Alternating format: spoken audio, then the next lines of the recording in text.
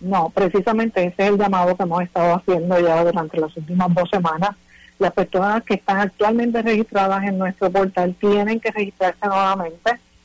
como parte ¿verdad?, del proceso, así que a partir de las 3 de la tarde, los que no es automático, los que están registrados hoy día